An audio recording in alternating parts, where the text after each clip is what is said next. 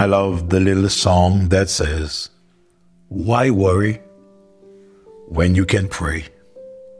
Trust Jesus, he will be your stay.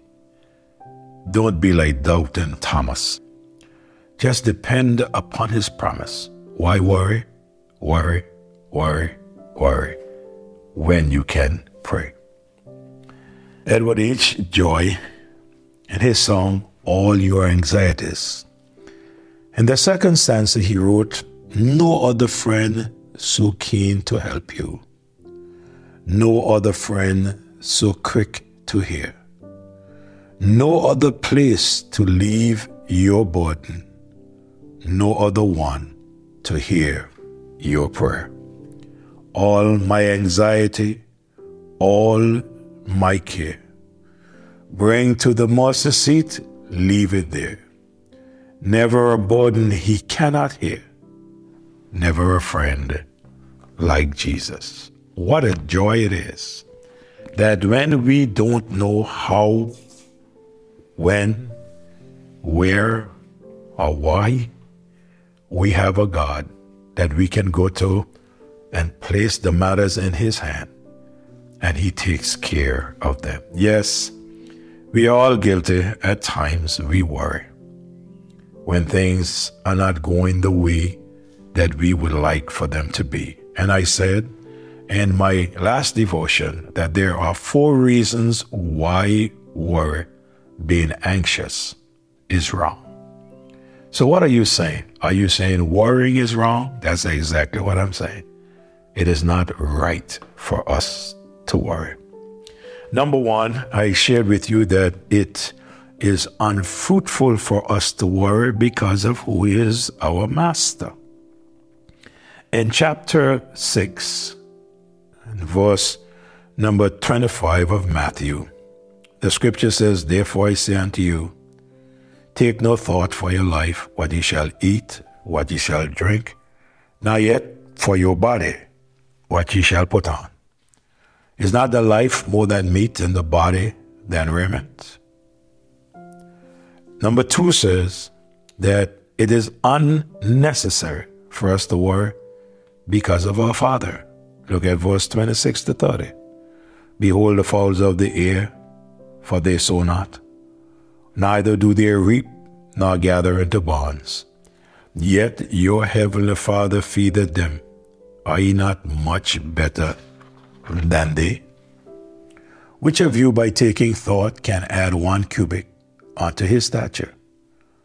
And why take ye thought for raiment? Consider the lilies of the field, how they grow. They toil not, neither do they spin.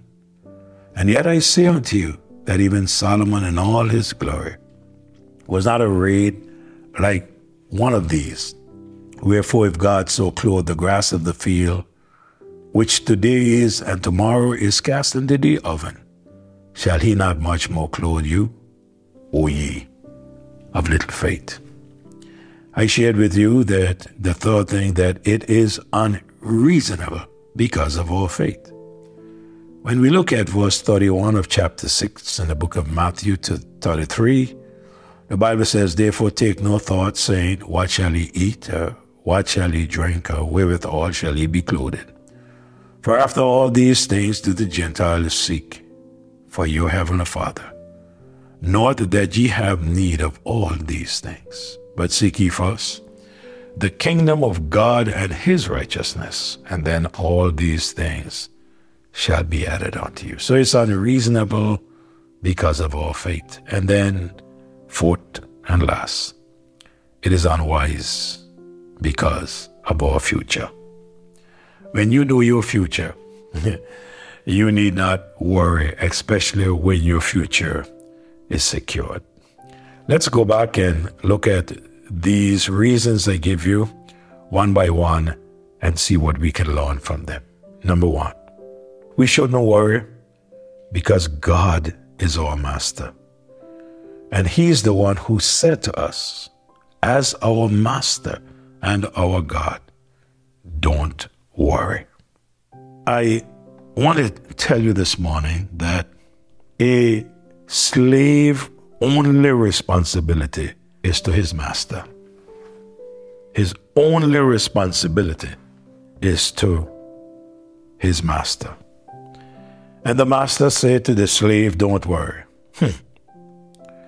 Worry and anxiety is forbidden by the master. Worry is the sin of distrusting the promise and providence of God. Worry is always the absence of faith. Worry is the absence of trust. This is a sin many Christians commit more frequently than any other sin. Worry is a mental and emotional strangulation.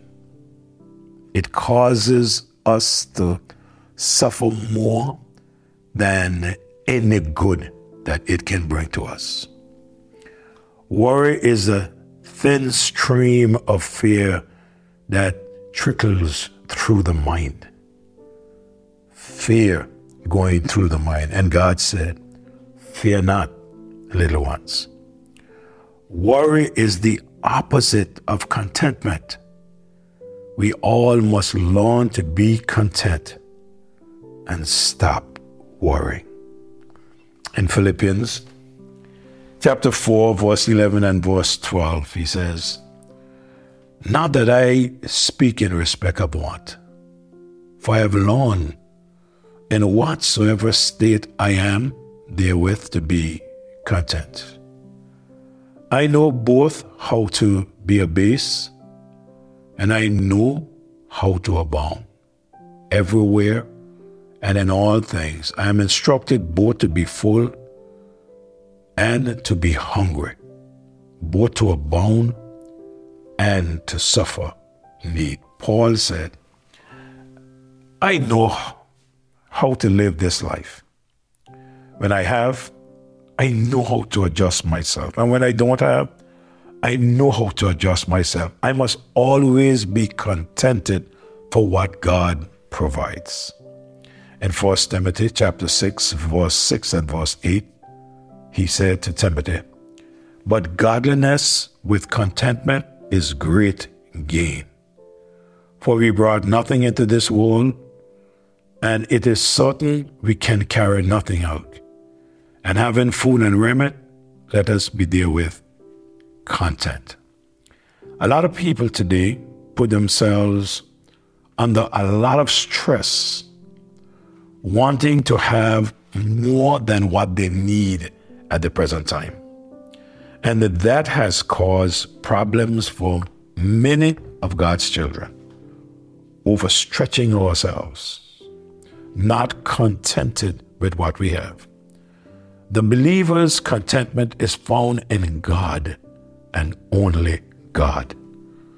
For in Psalms chapter 24 and verse number 1, the Bible said, the earth is the Lord, and the fullness thereof, the world and they that dwell therein. The earth is the Lord's. Everything belongs to him. And if we are in him and he's the one who provides for us, we need not worry. Now, sometimes we worry because of things that come to our lives, and we thought that should not have. We constantly thinking of, Lord, don't let this be. What we should be doing is asking God to help us, take us through what is. In 1 Chronicles 29 and verse number 12, he says, both riches and honor come of thee, and thou reignest over all. And in thine hand is power and might. And in thine hand it is to make great and to give strength unto all. Everything we possess belongs to God. So why worry? He is the one who is in control. My time is up. We will pick up next morning. Lord, thank you for your word, how we can go back to your word, understand all of this from your word, and apply your word to our lives. Lord, help us to be contented beings, realizing that our life is in your hand, that you are taking care of us every day. Regardless to what happens on the outside, you're going to take care of us if we would just stop and listen to you and distinguish your voice and be obedient. Oh God, help us, for we all are guilty from time to time of worry. Help us with this sin. Forgive us. In Jesus' name I pray. Amen. God bless you. Share this with a friend. I'm sure that that friend would appreciate these devotions these mornings because they too struggle with this matter of worry. God bless. Have a great day.